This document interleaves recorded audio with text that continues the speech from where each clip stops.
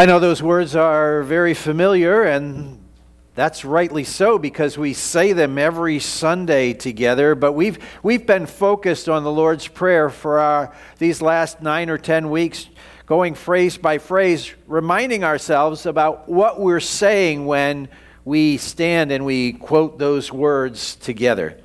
And as I've told you, we do the Lord's Prayer from the King James Version of the Bible, translated in 1611. And it was translated from a specific Greek text that actually included a few additions to the original writings. For example, if you refer to Mark chapter 16, verses 9 through 20, or John chapter 7, verse 53 to chapter 8, verse 11, you'll read by those passages a footnote that says something like this: the earliest and most reliable manuscripts do not contain this passage. And that's because modern archaeological findings and scholarship have helped us understand the transmission of these original texts, because you need to be reminded of the fact that the printing press was not invented for 1,500 years after the Gospels were written. And so the only way they were transmitted was being written by hand by scholars and monks throughout all of those 1,500 years. And every once in a while, apparently, someone would think that they could improve on what was there. Kind of funny, I know. But occasionally a scribe would add an ancient story or another biblical doxology to make it sound better from their perspective. And by the way, there are doxologies throughout all of the Bible. Listen to this one. It sounds a lot like how we end the Lord's Prayer. This is 1 Chronicles 29, verse 11. It says, "Yours, Lord, is the greatness and the power and the glory and the majesty and the splendor. For everything in heaven and on earth is yours. Yours, Lord, is the kingdom. You are exalted as head over all." So those words of doxologies throughout the Scriptures have this sort of ring to them that sounds very familiar, and apparently some scribes someplace along the way decided we need to have a doxology at the end of the Lord's Prayer.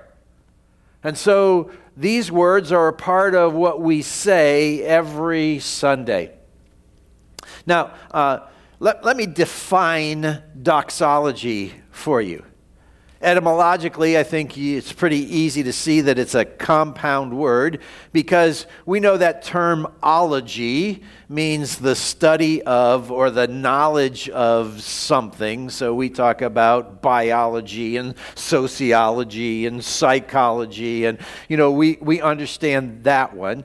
So doxa is actually the New Testament Greek word for glory.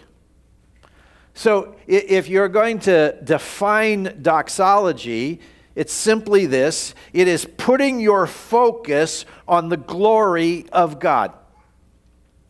And so there are all of these places where biblical authors pause for a moment and just give a doxology so we can focus on who God is and what He's done for us.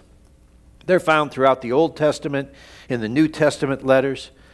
And they were considered a fitting way to end a prayer with an important thought. And so apparently, some scribe thought it was important to use a doxology at the end of Jesus' model prayer.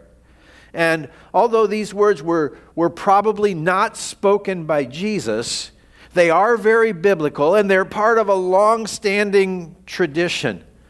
So as we pray the Lord's model prayer, we end with a doxology. But thine is the kingdom and the power and the glory forever. Amen. And in many, many ways, that's a recap of much of what Jesus said as He gave us this prayer. So let's start by reminding us about the beginning and the end of this doxology, the first and the final assertions. The first assertion is that everything is the Lord. When you say thine is, or in contemporary language, yours is, when you say the Lord's Prayer, you are affirming to the Lord that you understand that your life, indeed everything that exists, is all about Him. You know, there's such a tendency in our lives to make it about us, isn't it? We just get so focused on ourselves. Everything in your life needs to revolve around who Jesus is and what He has done for you. I mean, I don't want to burst your bubble, but your happiness is not the most important thing in the world. Actually, your happiness is not even the most important thing to you. There are many more things in this world that are more important than that. Truth and faithfulness and loyalty and joy, they're all infinitely more important than just being happy. But we have a culture that teaches us that we should do everything we can to be happy in this moment. And you want to know the frustrating part of that? The more you pursue happiness, the more it's like sand running through your fingers. Because you don't get to be happy by trying to be happy. You get to be happy by focusing your life on what is best. The Apostle Paul said in Philippians chapter 4, finally, whatever is true, whatever is right, whatever is admirable, whatever is lovely, if there's anything or excellent or praiseworthy, focus on those things, and the peace of God will be yours. What a tremendous reminder for us. If you spend your life pursuing happiness, you'll probably live in frustration. But if you pursue the higher, most noble things in life, you'll find yourself incredibly blessed. When your universe revolves around yourself, you're probably setting yourself up for disappointment and sorrow. I mean, Jesus knew that clearly, didn't He? In the Sermon on the Mountain, Matthew chapter 6, He said, seek first His kingdom and His righteousness, and all these things, all these other things you seek after, including happiness, will be given to you as well. So this doxology begins with a reference about ordering your priorities. You need to say, everything is God's. Everything in my life is His. And then interesting, the doxology ends about reminding us that everything that really matters in this life is eternal. Thine is the kingdom and the power and the glory forever. We spend so much time focused on today and our plans for the immediate future. And we need to remember that the Lord's focus is on eternity. The Lord is planning for us to live with Him forever. Maybe you're like me. I have this constant battle to understand what life is like from God's perspective. Because I get so focused on whether I'm happy and healthy and wealthy in the moment, whether I have the things that make me feel contented. And then I turn to the Scriptures and I read them, and the Lord keeps saying, it's really not about this life. I mean, we serve a Lord who said, in this world you will have trouble. But take heart, I have overcome the world. We serve a Lord who says, anyone who would come after me must deny himself daily, take up his cross, and follow me. Jesus did not promise that life would be easy. He promised that we win in the end. That when it's said and done, this relationship that we begin with God now lasts all the way into eternity. And He wants us living in love and trust and building a relationship that outlasts this life. So when you end the Lord's Prayer, don't just blithely say, forever, without thinking about what you're committing to. When you repeat that last phrase of the Lord's Prayer, you are proclaiming His kingdom and His power and His glory last all the way into eternity. They are forever. So apparently somebody way back when wanted us to review a few essential realities about the Lord before we said amen. And those realities are, His are the kingdom and the power and the glory. Now, of course, several weeks ago we spent quite a bit of time talking about the kingdom because that was mentioned earlier in the prayer that Jesus gave us. As a matter of fact, I gave you the definition from my old professor that day, that the kingdom of God is the rule of God in the human heart willingly accepted. It's not just something that we wait for in heaven. It's reality here and now in our lives. And Jesus is the king. When Pilate interrogated Jesus on the day he went to the cross, most of the focus was on this accusation that had been made by the religious leaders. They told Pilate he claims he's the king of the Jews. And so after that accusation was made, well, let's just pick up the story right there as written in John's Gospel, chapter 18. Pilate then went back inside the palace, summoned Jesus and asked him, "Are you the king of the Jews?" "Is that your own idea?" Jesus asked. "Or did others talk to you about me?" "Am I a Jew?" Pilate replied. "Your own people and chief priests handed you over to me. What is it you've done?" Jesus said, "My kingdom is not of this world. If it were, my servants would fight to prevent my arrest by the Jewish leaders. But now my kingdom's from another place." "You are a king then," said Pilate. Jesus answered, "You say I'm a king. In fact, for this reason I was born and came into the world, to testify to the truth. Everyone on the side of truth listens to me." Jesus is the king. But His kingdom is not some mere political entity. It is deeper and so much more profound than that. I hope you get this.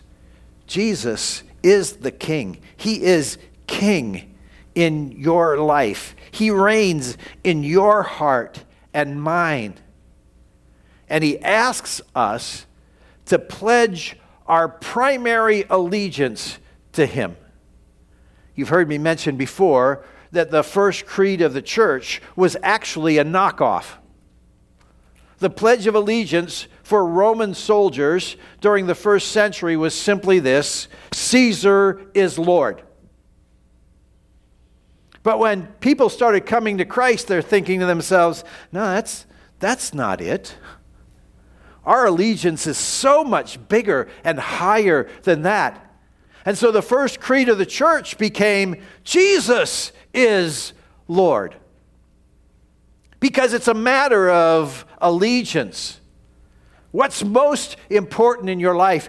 Every believer has dual citizenship. We are citizens of the United States of America. But our primary allegiance is to the kingdom of God. We are citizens of God's kingdom. And we must never forget that reality. You know, every Christian needs to pause from time to time and try to have an honest moment by asking this very important question. You need to pause and ask yourself, what is most important in my life? And the best way to do that is to pull out your calendar and your checkbook and see where your time is spent and where your money goes and where your focus is. As a matter of fact, if you're really brave, ask your loved ones to tell you what they think is most important in your life. Because they'll tell you. They'll tell you how you spend your time and where your talent goes and what's important with your treasure. They'll let you know. And it's important for us as believers to stop and ask that question, is Jesus king in my life? And do the people around me recognize that reality? What was Josh McDowell's old saying? If you were arrested for being a Christian, would there be enough evidence to convict you? It's a question worth asking. Thine is the kingdom and the power. We serve an all-powerful, omnipotent, omniscient God. Nothing is impossible for him. Or let's put it in positive terms the way Jesus did in Matthew 19:26. He said, with God, all things are possible. Do you believe that to be true? I mean, we say we believe it. We believe it in theory. But in regards to the circumstances we face and the problems that are in our lives, often we are not convinced that he can do anything about the challenges that we face. And often because God does not do for us what we ask of him, we assume that he can't. You know, Jesus was incredulous when people doubted his ability to do whatever he chose. As told in Mark chapter 9, Jesus was approached one day by a man seeking relief for his son's ailment. As you read the text, it becomes pretty clear that probably this son had epilepsy and he would have seizures and sometimes fall into an open fire or into water or whatever. And his father was desperately seeking for relief. And so Mark describes the interchange like this. He said, Jesus asked the boy's father, how long has he been like this? From childhood, he answered. It's often thrown him into the fire or water to kill him. But if you can do anything, take pity on us and help us. If you can, said Jesus, everything is possible for the one who believes.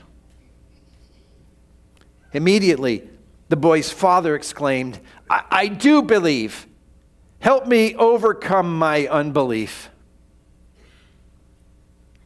You know, sometimes we need to come to the Lord just like that. We think that, you know, we can kind of pull the wool over God's eyes, and if we act like we believe, or if we say we believe, then that's going to prompt God to act in some way that's favorable from our perspective.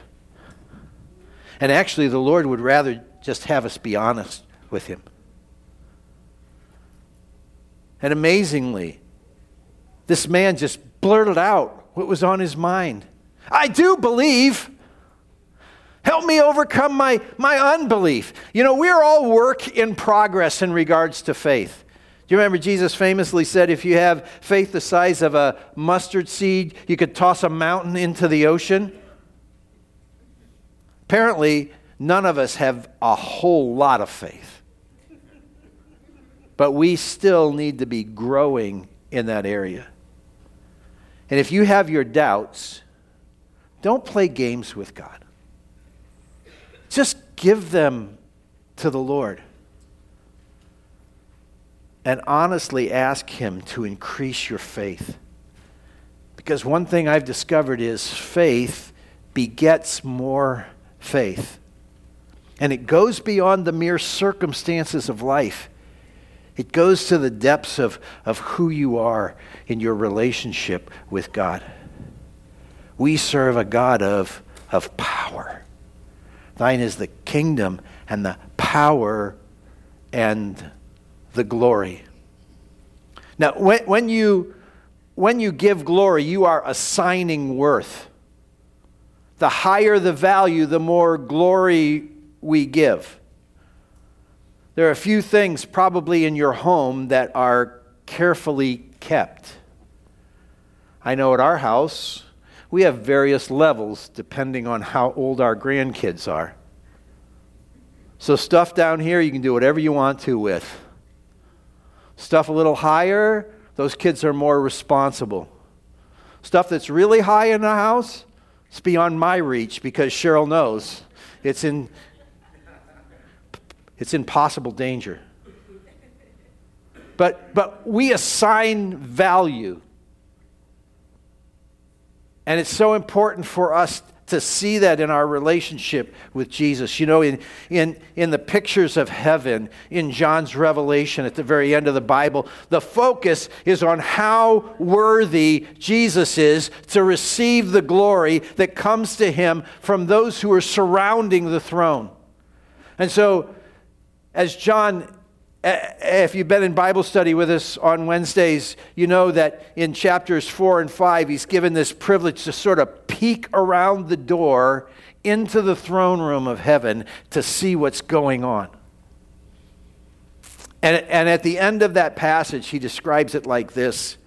He says, "Then I looked, and I heard the voice of many angels numbering thousands upon thousands and 10,000 times 10,000. And they encircled the throne and the living creatures and the elders. In a loud voice they were saying, 'Worthy is the Lamb who was slain to receive power and wealth and wisdom and strength and honor and glory and praise.'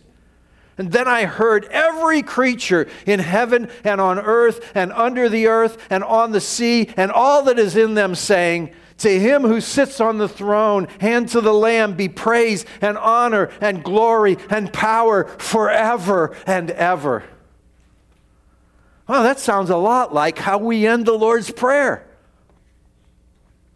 I hope you recognize that when you say the Lord's Prayer, you're actually practicing for what you're going to be singing when you gather around the throne of grace in heaven. So don't wait until you get there to start giving glory and praise to the Lord. Make it a part of your life now. It's a bit of a recap of what we talked about a few weeks ago. You know, we were looking at those kingdom parables in Matthew chapter 13, and the one is about the pearl of great price. Do you remember that story? Jesus said a guy was out shopping and he came upon this pearl, and he recognized that it was going to cost him everything. But he recognized its value, and Jesus said he went out, sold everything he had, and then came back and bought the pearl. And that pearl, of course, represents Jesus. He's worth everything. And our Lord was not shy about telling people how important it is to understand that reality. You remember the story of the rich young ruler who came to Jesus with the question, "What do I need to do to inherit eternal life?" I love the way the Gospels tell the story. It says Jesus looked at him and loved him. He loved him. But because he loved him, he also challenged him. And so he said to that rich young ruler, "Go sell everything you have, give it to the poor, then come and follow me, and you'll have eternal life." What a sad ending. The Bible ends that story by saying the young man went away sad because he had many possessions. Jesus asked him to literally do what we're talking about here. Understand that Jesus is worth so much that you should sell all your stuff and follow him. Now, when I was young and naive, I used to tell people, don't worry, Jesus never really asked you to do that. I'm older and wiser now.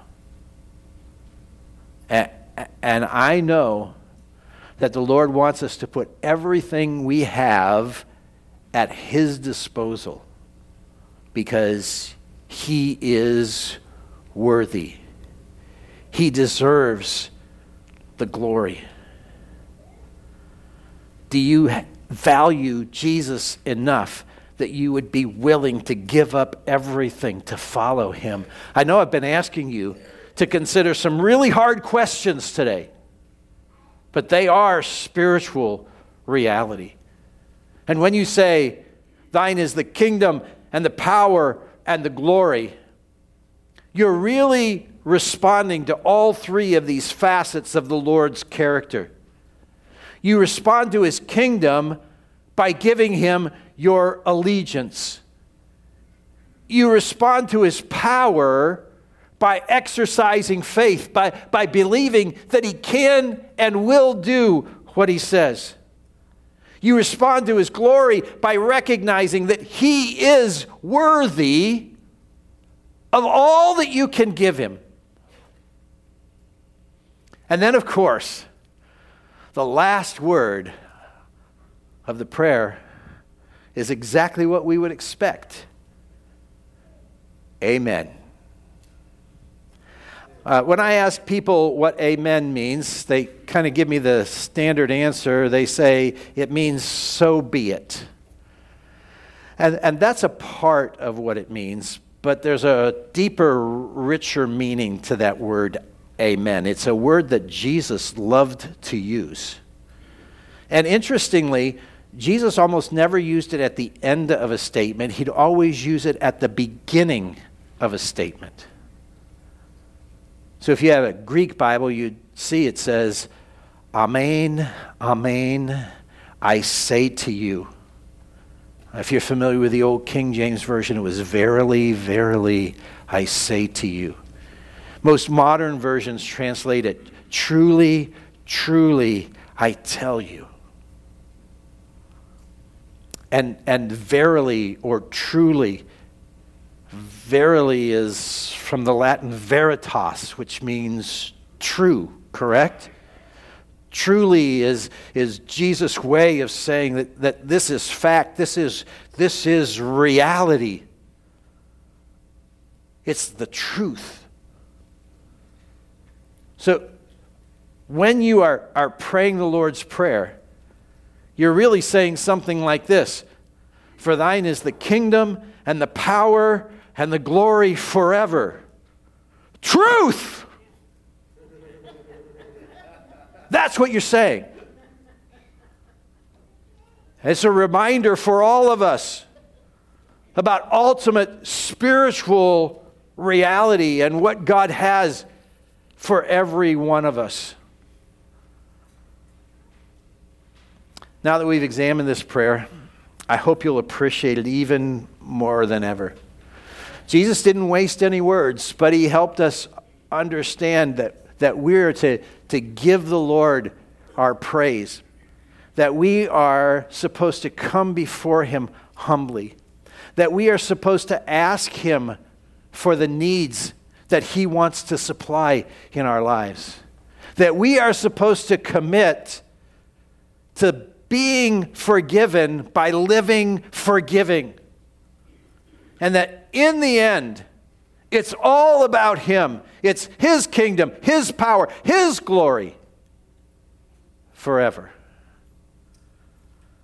What an incredible prayer. I can't think of a better way to end our time together as we bring this series to completion than to stand and say the Lord's Prayer one more time. I know you've already said it once today, but it's good medicine. So let's repeat these words together. Our Father, which art in heaven, hallowed be thy name. Thy kingdom come, thy will be done, on earth as it is in heaven. Give us this day our daily bread, and forgive us our debts as we forgive our debtors. And lead us not into temptation, but deliver us from evil. For thine is the kingdom and the power and the glory forever. Truth! Amen. God bless you as you go.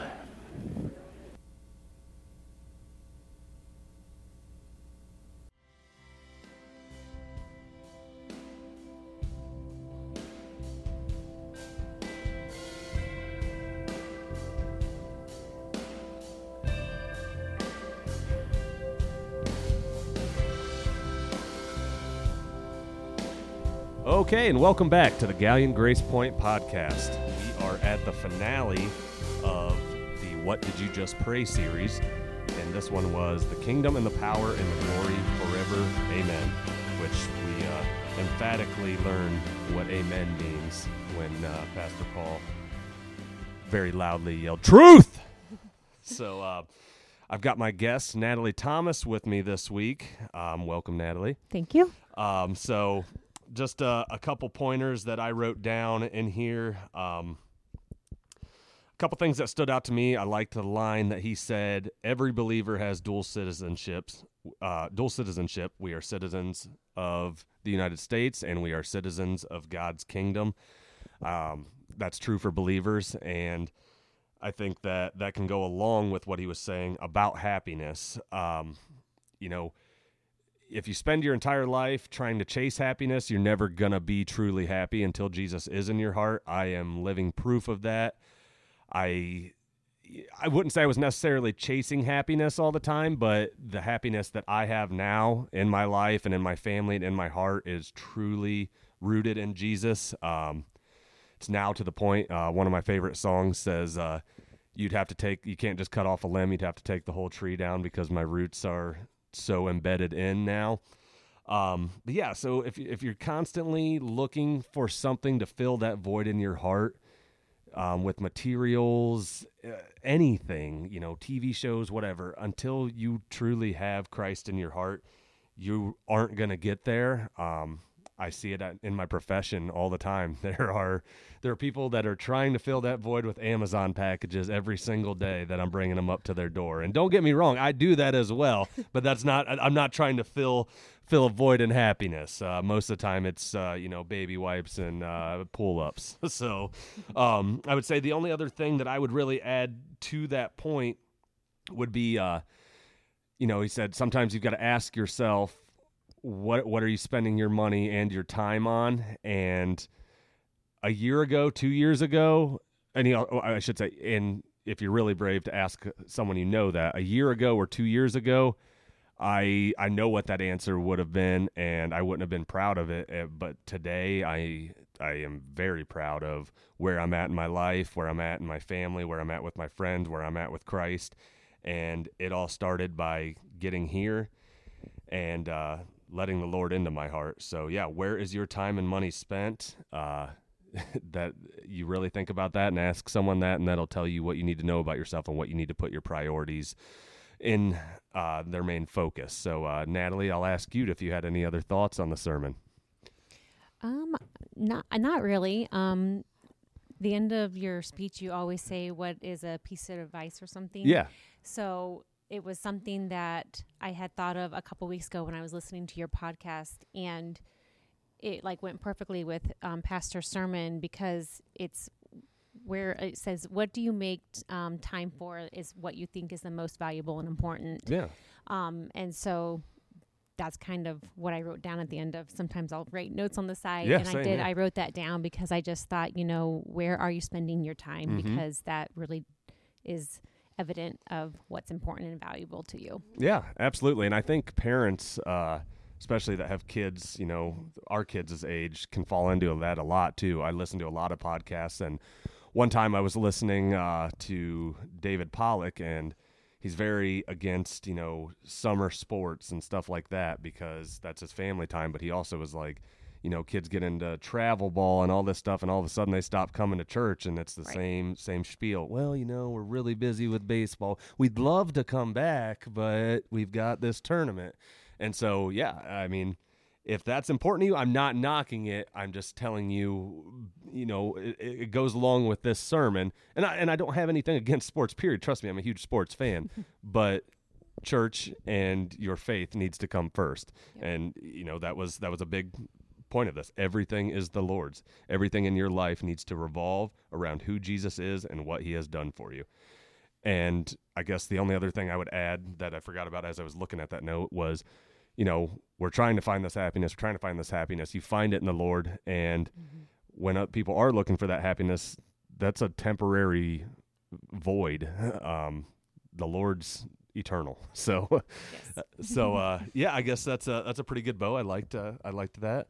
So, I guess we'll jump right into it. As I said, we've got Natalie Thomas on here. She's been listening to the podcast, so she kind of knows the lay. Oh, thank you.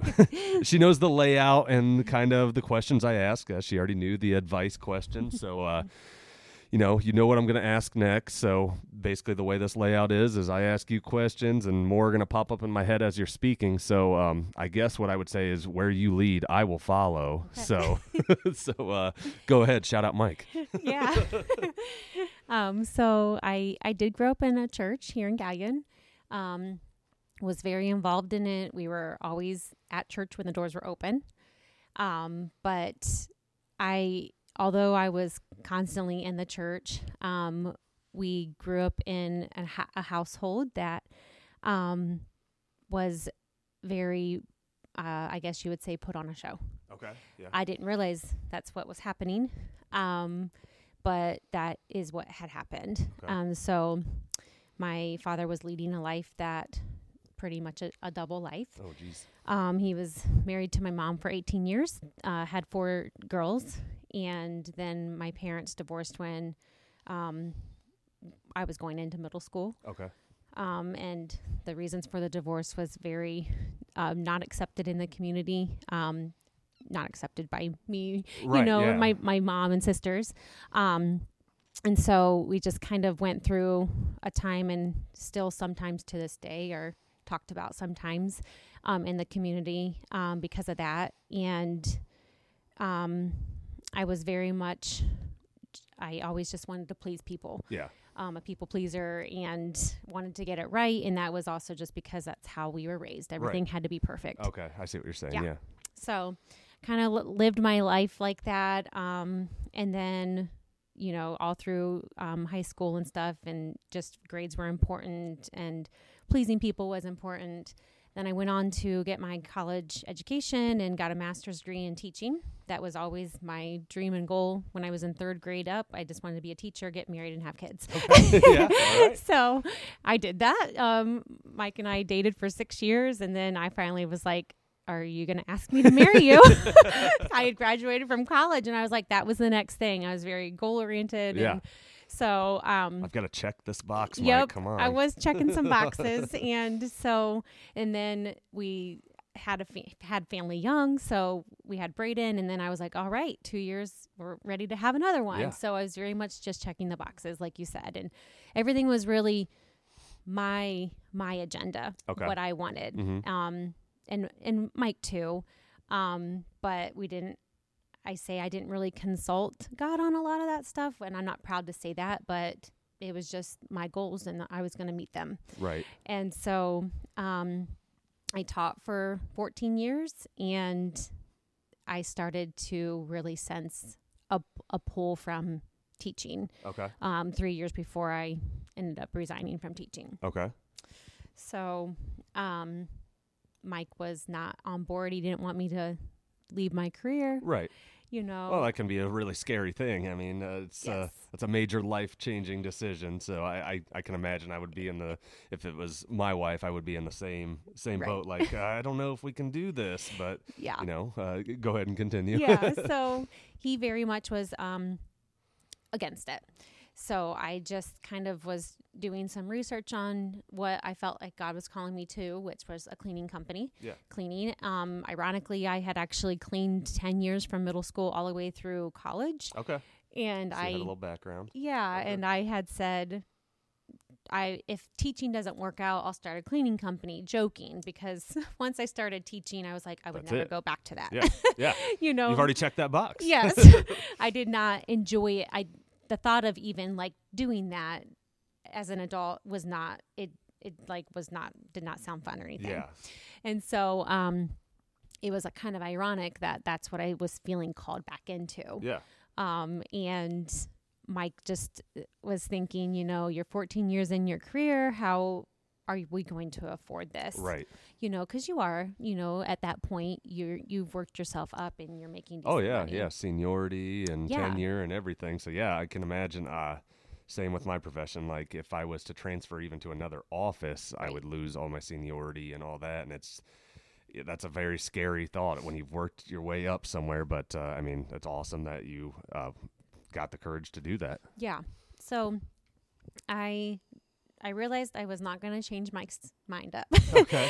And so I had started this, I had really committed myself to God and forming that relationship about 7 years ago. I just really hit a point in my life, and I was just like, I knew every time where I was falling short, but I was not taking the time to spend time where it needed to be. Right. Okay. So I was very much into what my house looked like, my yard, my classroom. Well, it sounds like because of the way you were raised, it was everything picture perfect on the outside looking in anyways, Yes. I mean, That's exactly what it was. yeah. Yeah, that's I think that relates perfectly to this it sermon does. in this series. Yep. Yeah.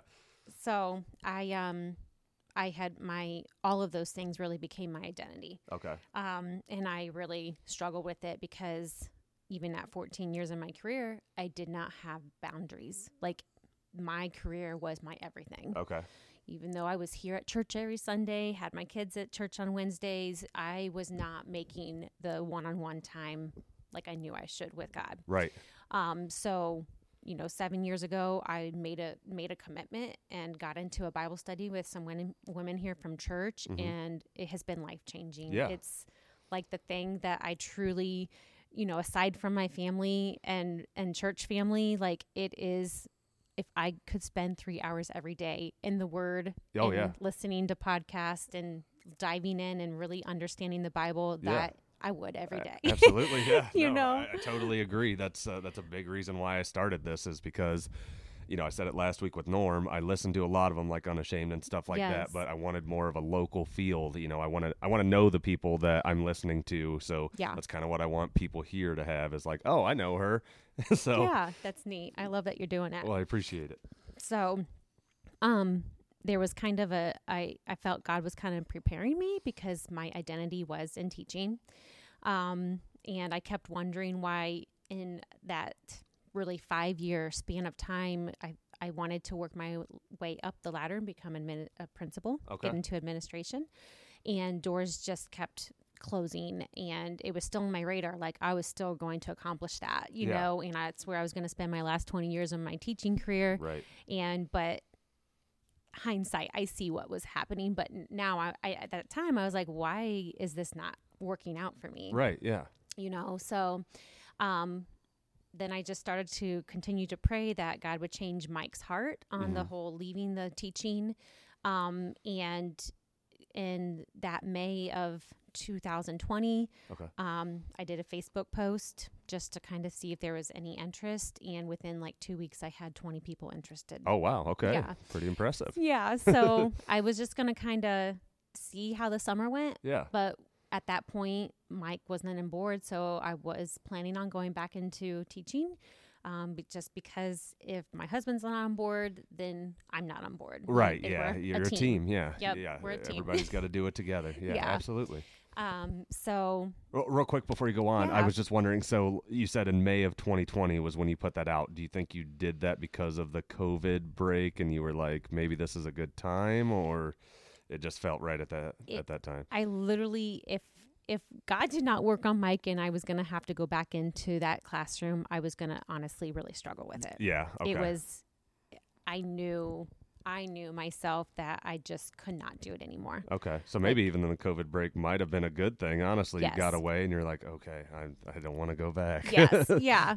Yep. So, started that, and but I honestly was a little bit fearful. I'm like, all these people are going to expect me to be cleaning for them after 3 months. And what if my husband doesn't come on board, and then I have to disappoint people? Right. Yeah. Comes that, I want to be what everybody wants me to be. Yeah.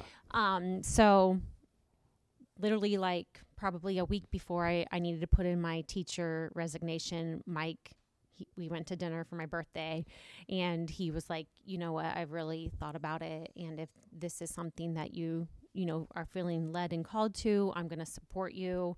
We don't know what it's going to look like, how it's going to work out, but he's like, I support you. Yeah. So your prayers worked. Yes, they did. And it's nothing that other than just praying, he really worked on Mike's heart because he was adamantly against it. Well, that's awesome. That's Yeah. awesome.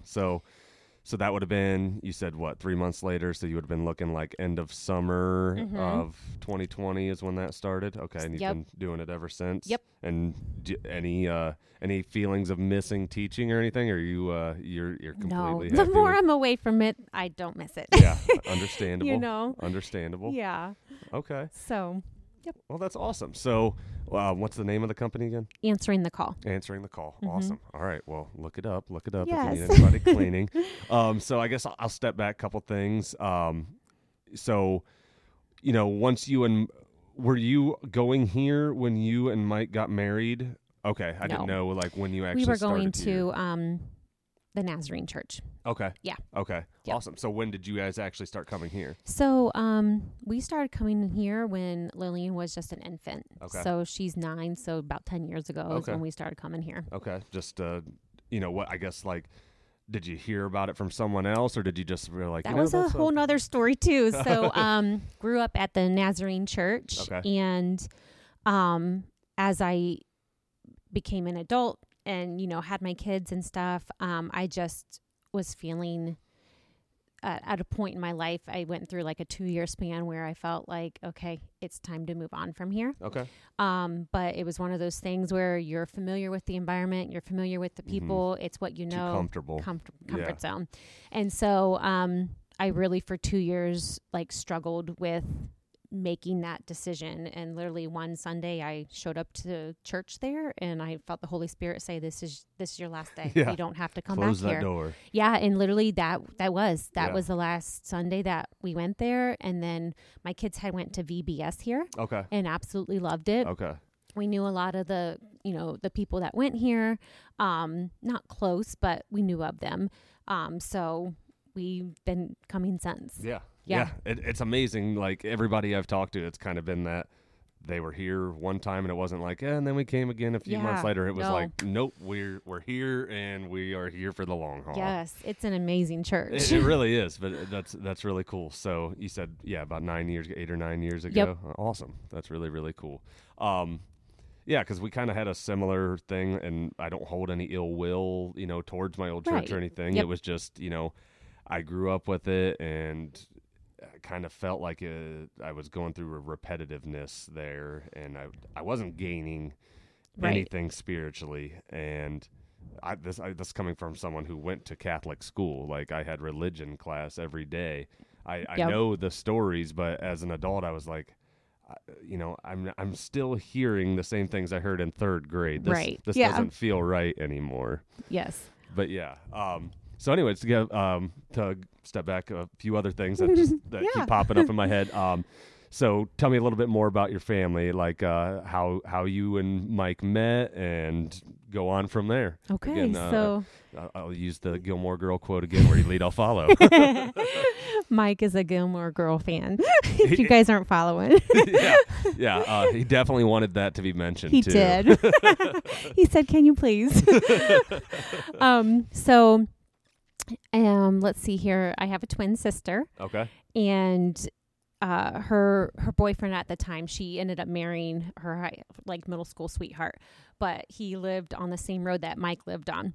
Okay. And I didn't have the greatest of luck with boys. I kind of would get used, I guess, to help him with homework. Oh, okay. And so they kept telling Mike, like, Nicole has a twin. You guys, you would be great together. But Mike is 4 years older than me. Okay. So,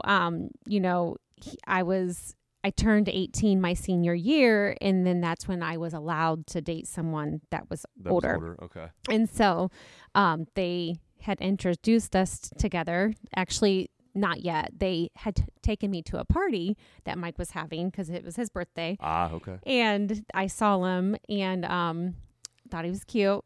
And so I think within that next day or sometime that week, I had gotten him a rose. Okay. And I had a card from his secret admirer. Okay. And so I went and put it on his porch, not knowing that he saw me from the window. Oh, jeez. So as I just left it on his porch and didn't think he would find out. I mean, I guess I was hoping that he would, but, and then I was with Matt and Nicole that evening, and he was like, so, what was that rose? And so, yeah, and we've been together since. Okay. All right. Yeah. Awesome. So. And then what year did you guys get married? We got married in 2006. Okay. Awesome. Yeah. And you've got three kids. 3 kids. Okay. Yeah. And you've got 1 in high school and 2. So 2 in high school. 2 in high school. A junior and a freshman, and then Lillian is in 4th grade. Awesome. Yep. Same as Brantley. Yeah. Yeah. So, I guess my next question then would be, you got the kids here to Vacation Bible School and everything, so that would have been the 2 that were in high school at the time then, I'm assuming. Yes. Okay, so they get here, and then do they do, like the youth group and all that stuff? Yeah, they absolutely loved the youth group, and they have been really active. We were active in Kidventure when they had that. Uh-huh. I did some of the skits on Sunday mornings up there. I had always spent my time teaching Sunday school at my old church. Oh, okay. And I kind of stepped away from that. I wanted something, different, but they didn't have those kind of opportunities at our old church. Okay. And so we would go to that every Sunday. And I was like, this is really neat. I think this would be a fun way to use your gifts. Not that I'm gifted in theater because I'm not. I never did theater, but I just thought that'd be fun. Yeah. And so I did that, I think maybe like 4 years. And Okay. then the kids we would go there, and then they would go to their Sunday school, and then I would come here. Mike was not attending church at that time. Okay. So he attended a little bit at the NAS. Okay. He always worked 2nd or 3rd shift. Okay. He always worked 6 days a week. Yep. And I say excuse, I got very frustrated with my husband because he would say Sundays is my only day to sleep in. Uh-huh. And that was the story every Sunday. And so I actually just told him, a while back, not too long ago, but I was like, I actually got really frustrated with you, and I stopped praying for you Yeah. because I got annoyed by it. Right. And it was not a priority. He was a believer, but church was not a priority. Right. And I'm like, if you are physically able to get into the church, I really believe you should be in the church. Yeah. I totally relate to what he's saying, though. I mean, I've been in that same Yeah. circumstance until I got here. I mean, I used to work 6 days a week, and Sundays were my only day Right. to sleep in. And I'll be honest, that was my excuse. Most of the time I didn't even sleep in. I just didn't want to go. Right. Like, it was, I've said the story multiple times about when we were even first coming here. Like, I had no true ambition on coming here and staying here. I went along with it, and then I got here and was like, oh, wait, okay. Yes, I yeah. do like this. And That's awesome. the Lord spoke to me right that day, and so I guess that would lead me into the next thing then. So how did you, was Mike the same way when he first got here? Did it instantly click with him, or? So, he would come every now and then. I don't know what they call it when you just come for Easter and Christmas Eve, but that's what he would come for. He really struggles in crowds. And so he would, just kind of end up in a sweat and have to step out for a good majority of it until he felt comfortable. And so that was kind of his thing. He also didn't like that he felt that way. Right. So that also would help. He would put the brakes on a little bit, like I'm not comfortable there. And I was like, you just keep coming and it will get better. Yeah. So actually what happened, it's almost been 3 years now. Okay. my sisters and my mom and I, we always take a trip to Pennsylvania and go shopping for Christmas the weekend before Thanksgiving. Okay. And so almost 3 years ago, I didn't even ask Mike to get the kids to church that day. I was like, I'm not even going to bother because at that time it kind of would have been a little bit of an inconvenience. And I was just like, I'm not even going to deal with it. Not worth the fight. Yeah. Not worth the fight. Mm-hmm. And so I didn't mention anything. And I just thought, I guess they won't go to church this Sunday, because my mom would have been the one that I would have said, can you get them there? But she was with me. Right. And so I, obviously called him on that weekend trip, and he said, I took the kids to church today, and my jaw dropped. I was like, You did? Like, what? Like, you really got up and went to church? And he's like, yeah. And he has not missed a Sunday since. I believe it. And he loves it. Yeah. And I was just telling him, a couple months ago, like, as his wife, sorry. No, you're good. That was like one of the most important things for me as his wife, yeah, absolutely. Because,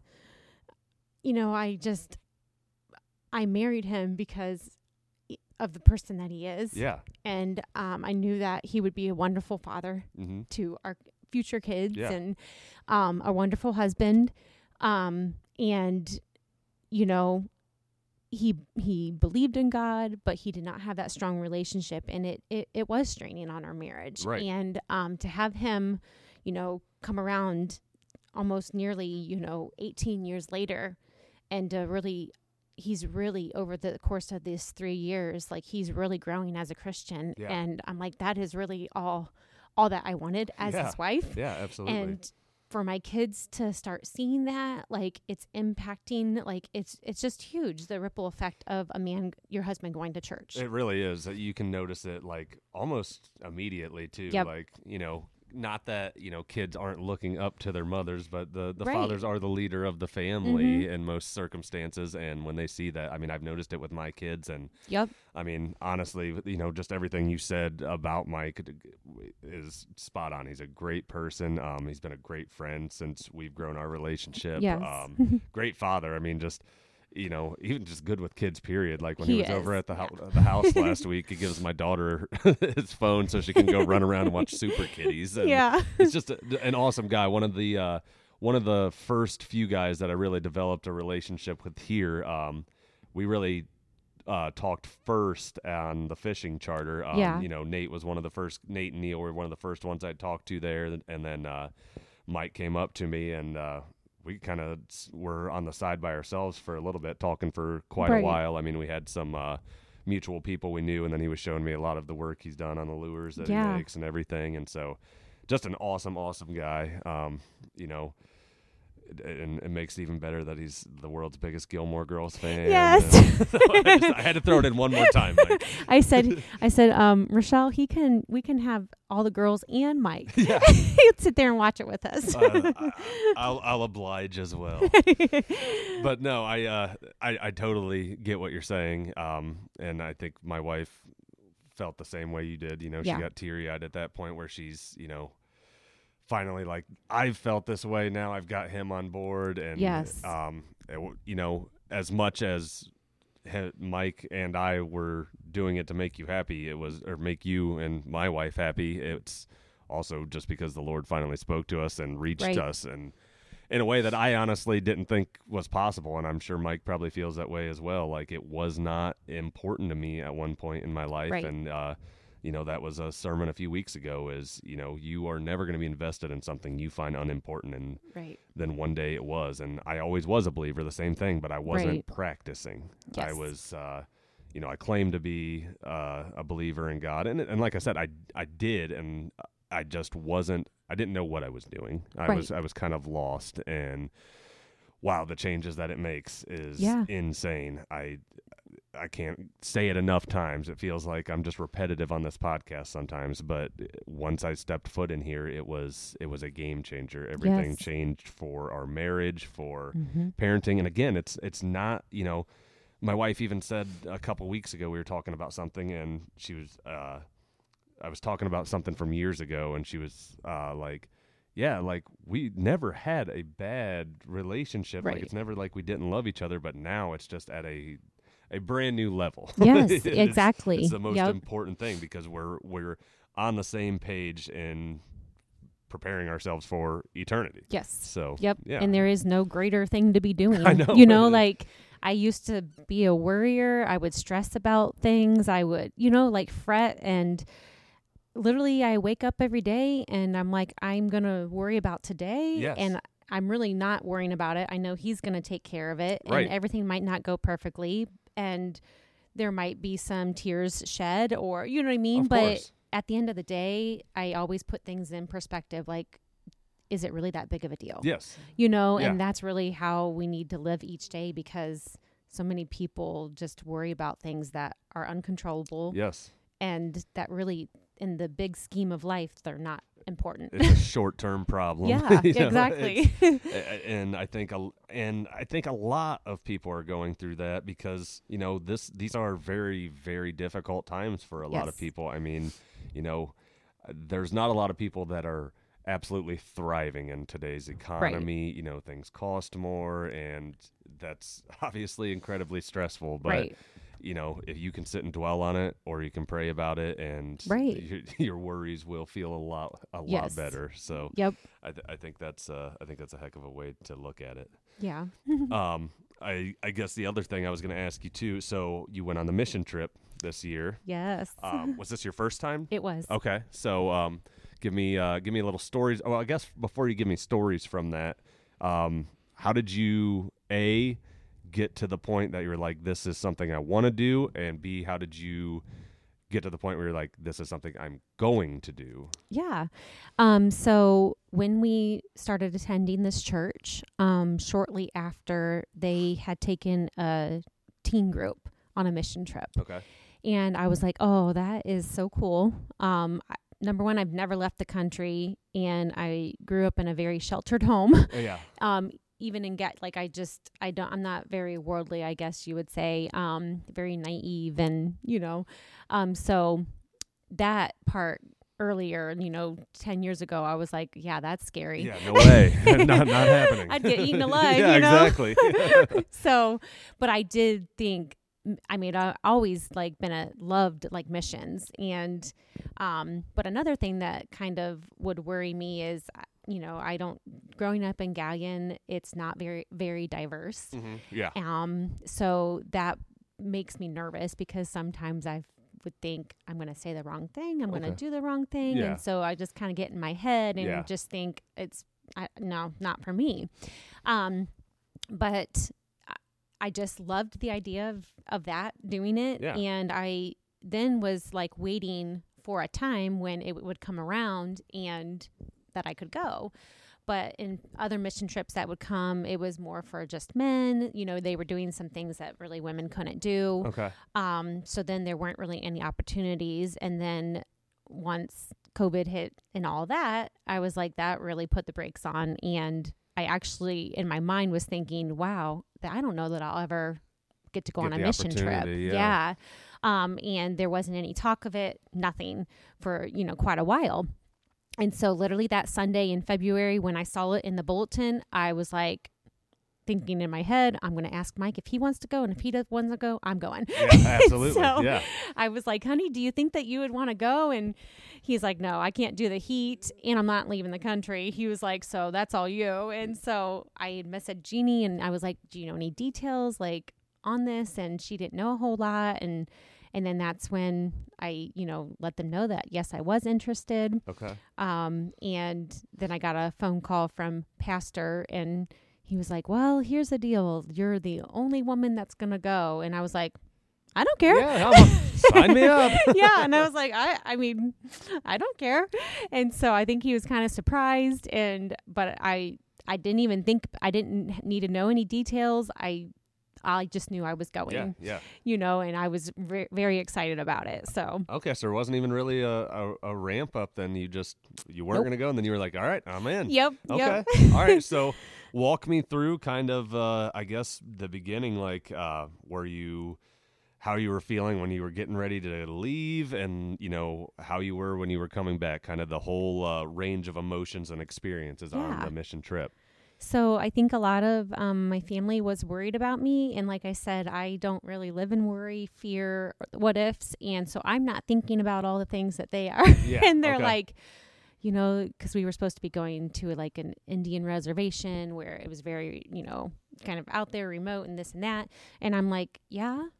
So, and so, they were definitely more worried than I was. Okay. And I was like, it's going to be okay. I was like, I'm not leaving any of their sides, Right, yeah, like exactly. they're literally going to be like right there Right with here, me. yeah. It's going to be okay. And then, sleeping in tents, and someone said, so you camp? And I was like, nope. All right. Yeah. This I is don't the camp, first, but yeah.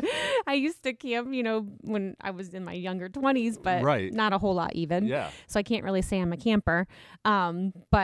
And do I love spiders? No, I hate spiders. I don't like bugs, but I was like, it's going to be okay. I'm going to keep my tent zipped. Yeah. That'll do it. So I was not nervous. I don't know Spanish. So I was like, how is that going to work? Yeah. And, I really didn't know any. But I did tell the guys, I'm like, if you see me smiling and nodding, I have no idea what's going on. Happening. So I was a little bit nervous once we got, to that airport, like with customs and all that, because I'm like, I don't travel. Right. I've okay. only flown, maybe that was my third time. Okay.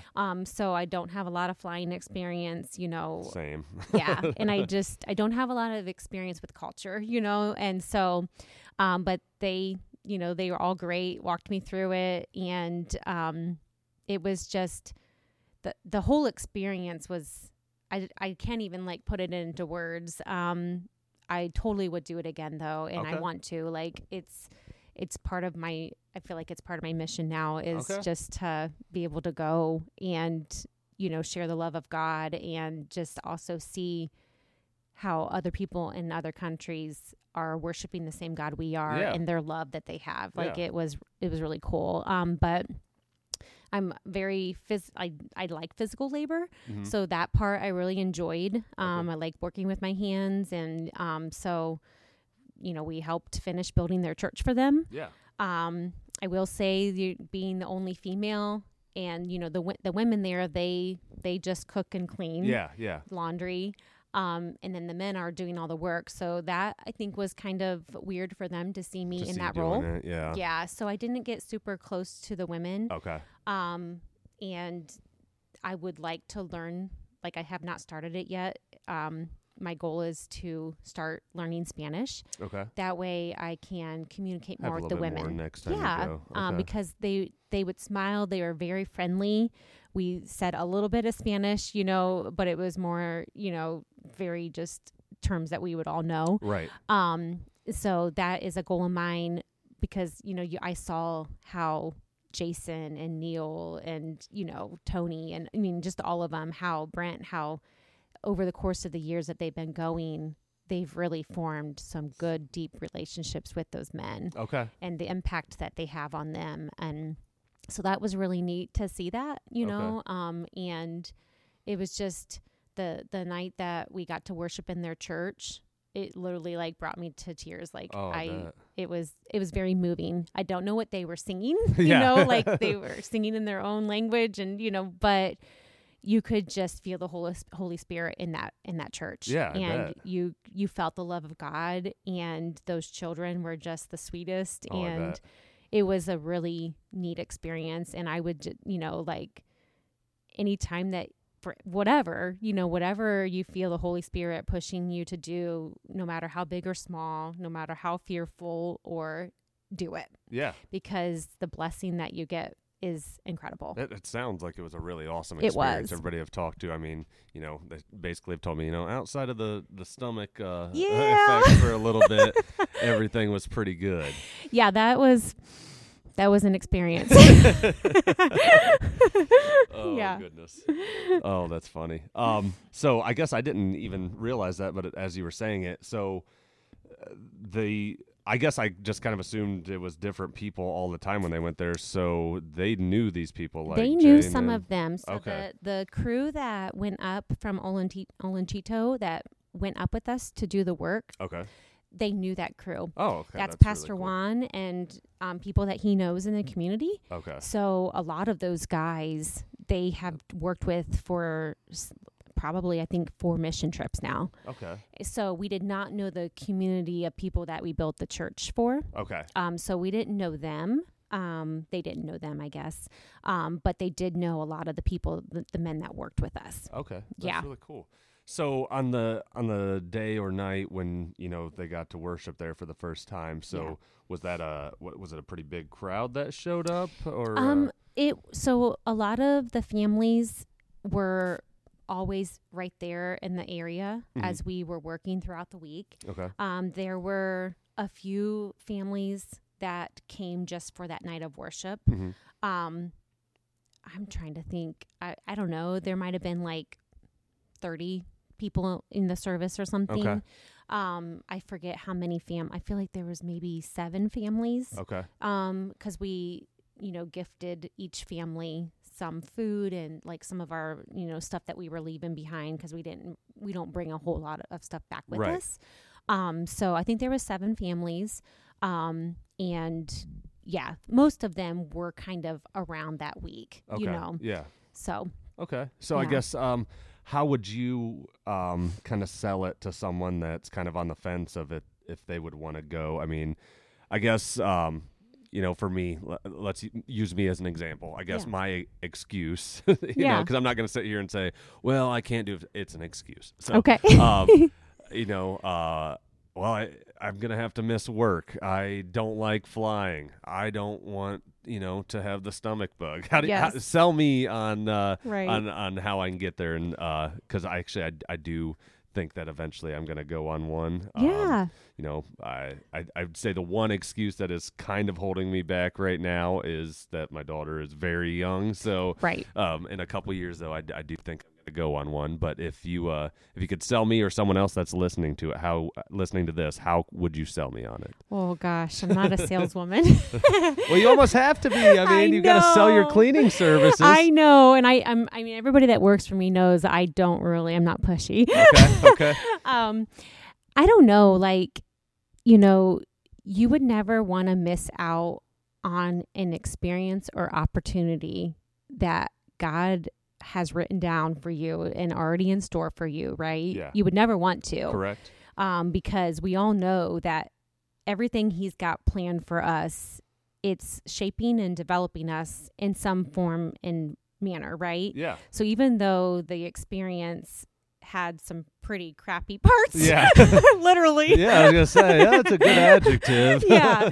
And I, was literally laying down in my tent one day, all day, I still would in a heartbeat sign up today. Do it again. I would. Okay. And like you won't, I mean, yes, you can touch people here in the United States. You can touch people locally in Shelby, Gallia, and Crestline. Yeah.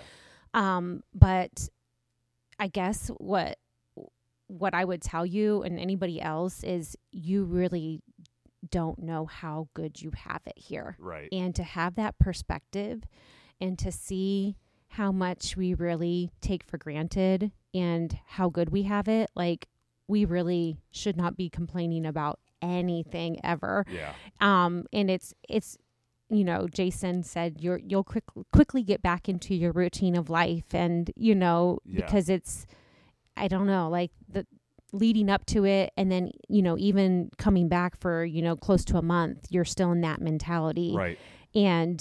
But I mean, we take so much for granted, and like every day since my journey started, like really 7 years ago, my goal every day is how can I grow closer to God? How can I be more like Jesus? How can I reflect that? How can I be that light? Yeah.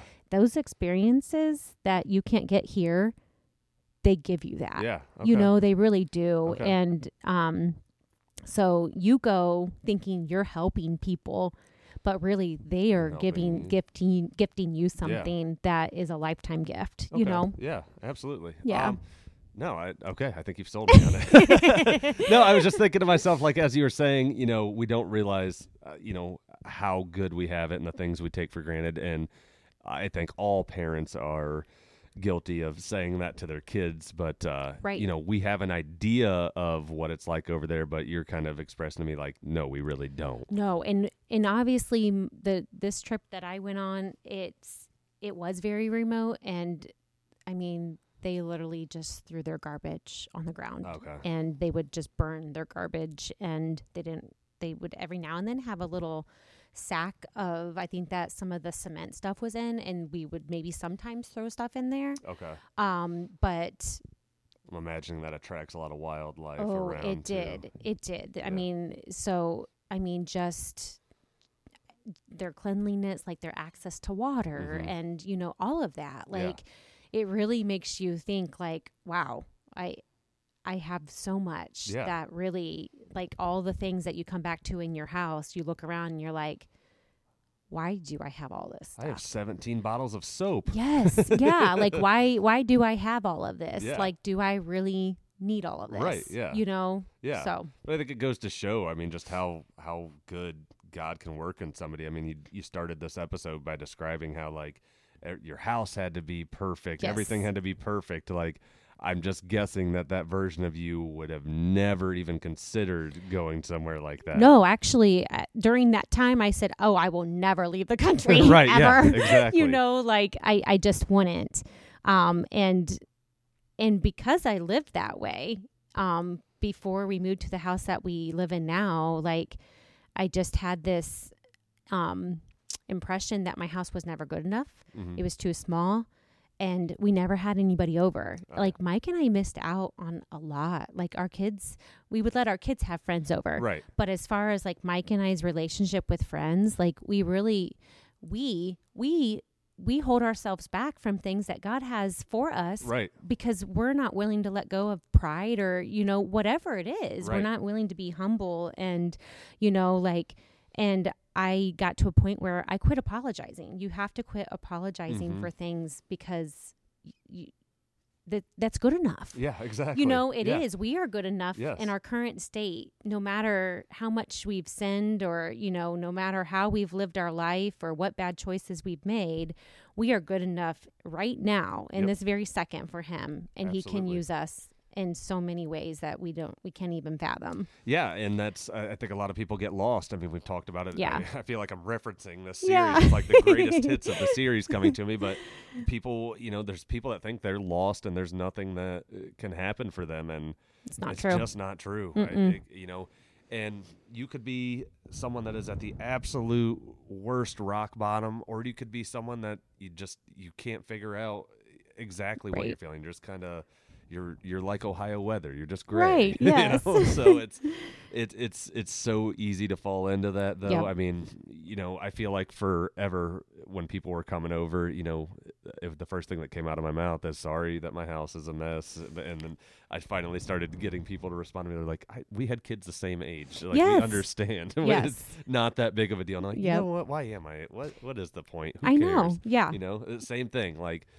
we love our home. You know, is it the biggest home in the world? No, but our doors are open. You know, we Yep. had you guys over, and We had a great time. and so did we. And it Yep. was just a fun time. And then not one time did I think about that afterwards. Like, well, you know, No. did I clean that one spot in that one corner? Right. And if I don't, next time I'll hire Natalie to clean it for me. So That's right. Answering the call. That's right.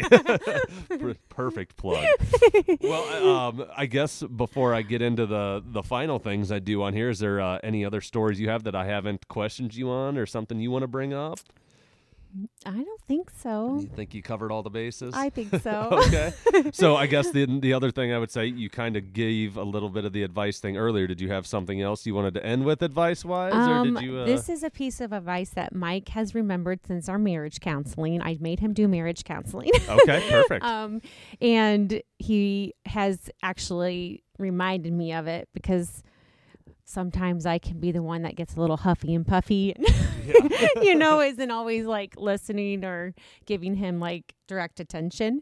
And so he was like, remember in our marriage counseling, pastor said, like the first 5 minutes of an interaction with your spouse or, whoever in your household or even at work, the way that you interact within that first 5 minutes, it's going to determine how the rest of your day goes. Yeah.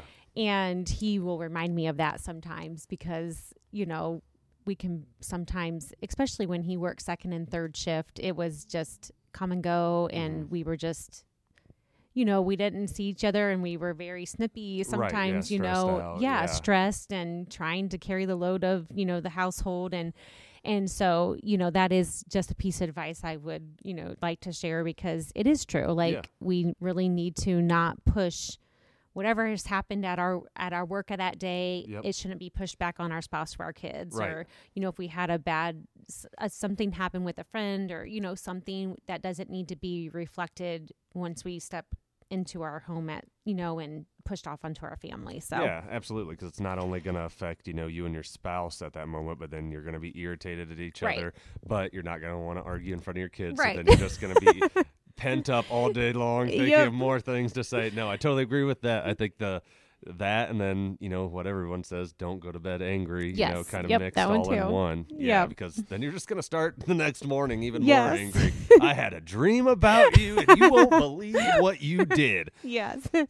Oh, goodness. No, I like that advice. That was really good. And I appreciate you coming on. I'll close out real quick with some of the things. So I know Mike's doing Jason's connection group. Are you in any right now? I'm not in any right now. I was going to go to that, but with Mike's journey and, everything with the Lord, I thought, I do want him to have his space and feel like he can really speak and do what he wants because sometimes even sometimes when you're new, because he thinks, well, she's so much further along than me, and I'm like, you need to stop saying that, but so I said, I'm gonna kind of just let you do this, you do this, and I'll stay home with the kids, and I want you to really focus on your connection group. So absolutely.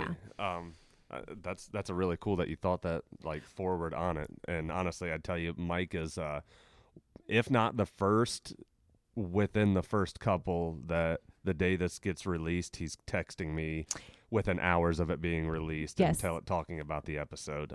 He has been a great supporter of this. He's been a great friend all the way along. But his journey's going very, very well. And it is, in a short friendship that I've had with him, just in that brief amount of time, like I'm very proud of how I've seen him grow. Oh yeah, so thanks. He's a really it's been really cool to watch. Yeah. It's been really cool to get to know him and get to know you guys and everyone here that I've spoken to. I mean, Norm and I hadn't ever really had a conversation until, just brief things here and there, but he didn't even know my name until last week when I asked him to do the podcast, and then we had that episode, and first of all, it was awesome. That was a good one. He was fantastic. Yes. But I came up here and hit stop on the recording, and we sat down there for another half hour talking, and I just was laughing as he was talking. I'm like, Norm, I didn't have to stop recording. We could have kept going. So I told him that again Sunday because he brought me the movie that he was talking about. Okay. Yeah. So I was going to watch it last night. We were actually watching it tonight. But I told him that. I said, we could have kept recording. And he goes, well, that just means that I'll come on next time because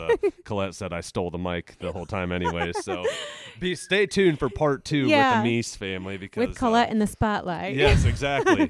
I don't know though. Norm will try to steal it, I bet. So that's great. But to touch on a few things coming up. So you guys are listening to this probably Wednesday.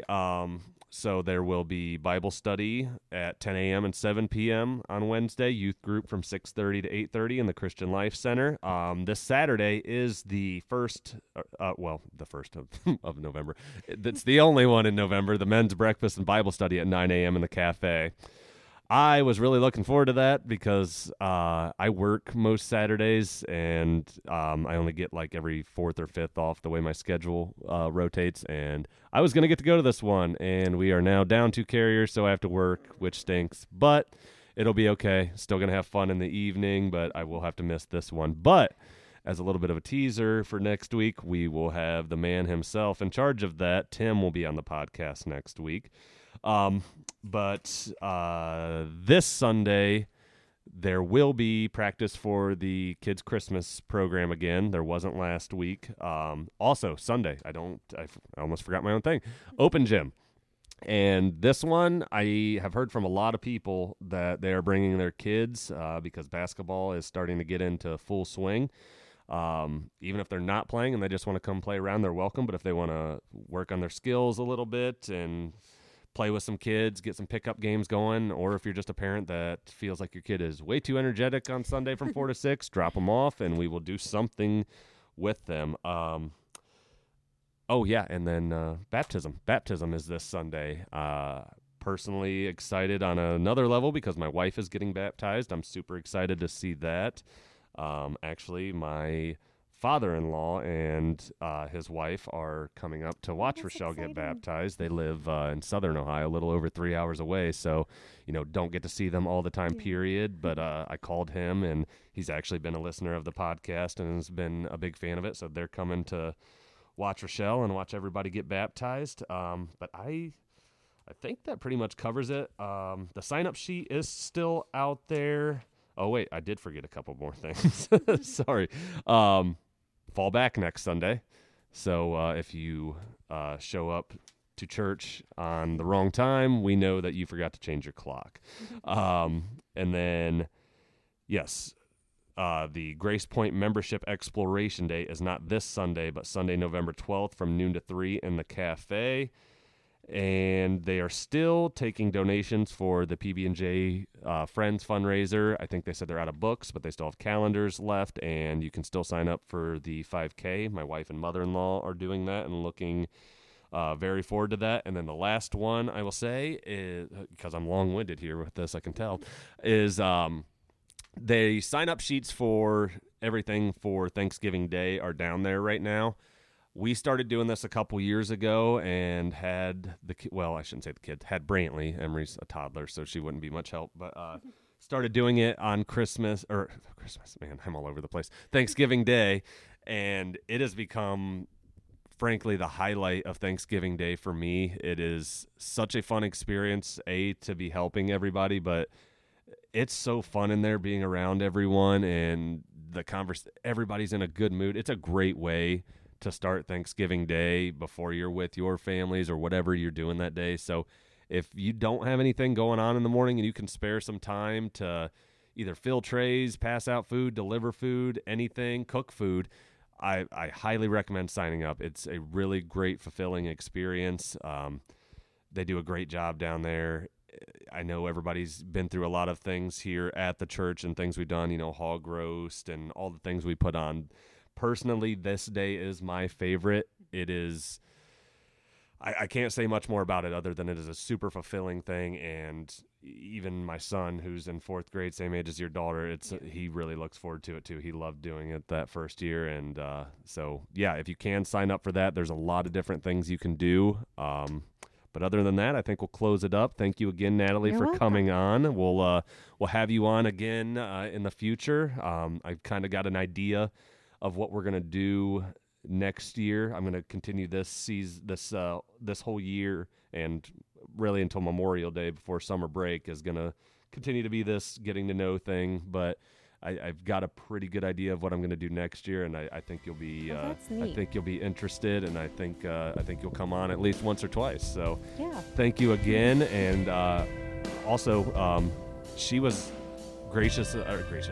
I am so grateful for her coming on because not a lot of people want to put their story out there and just need to take that plunge, and kind of like her getting on the plane and going to the mission trip. Maybe that's what you need to do to come on here and tell everybody your story. I think there's been a lot of connections made already through this just by someone learning something new about someone they didn't know before. So thank you again for coming on. Thank you all, and God bless, and we'll see you Sunday.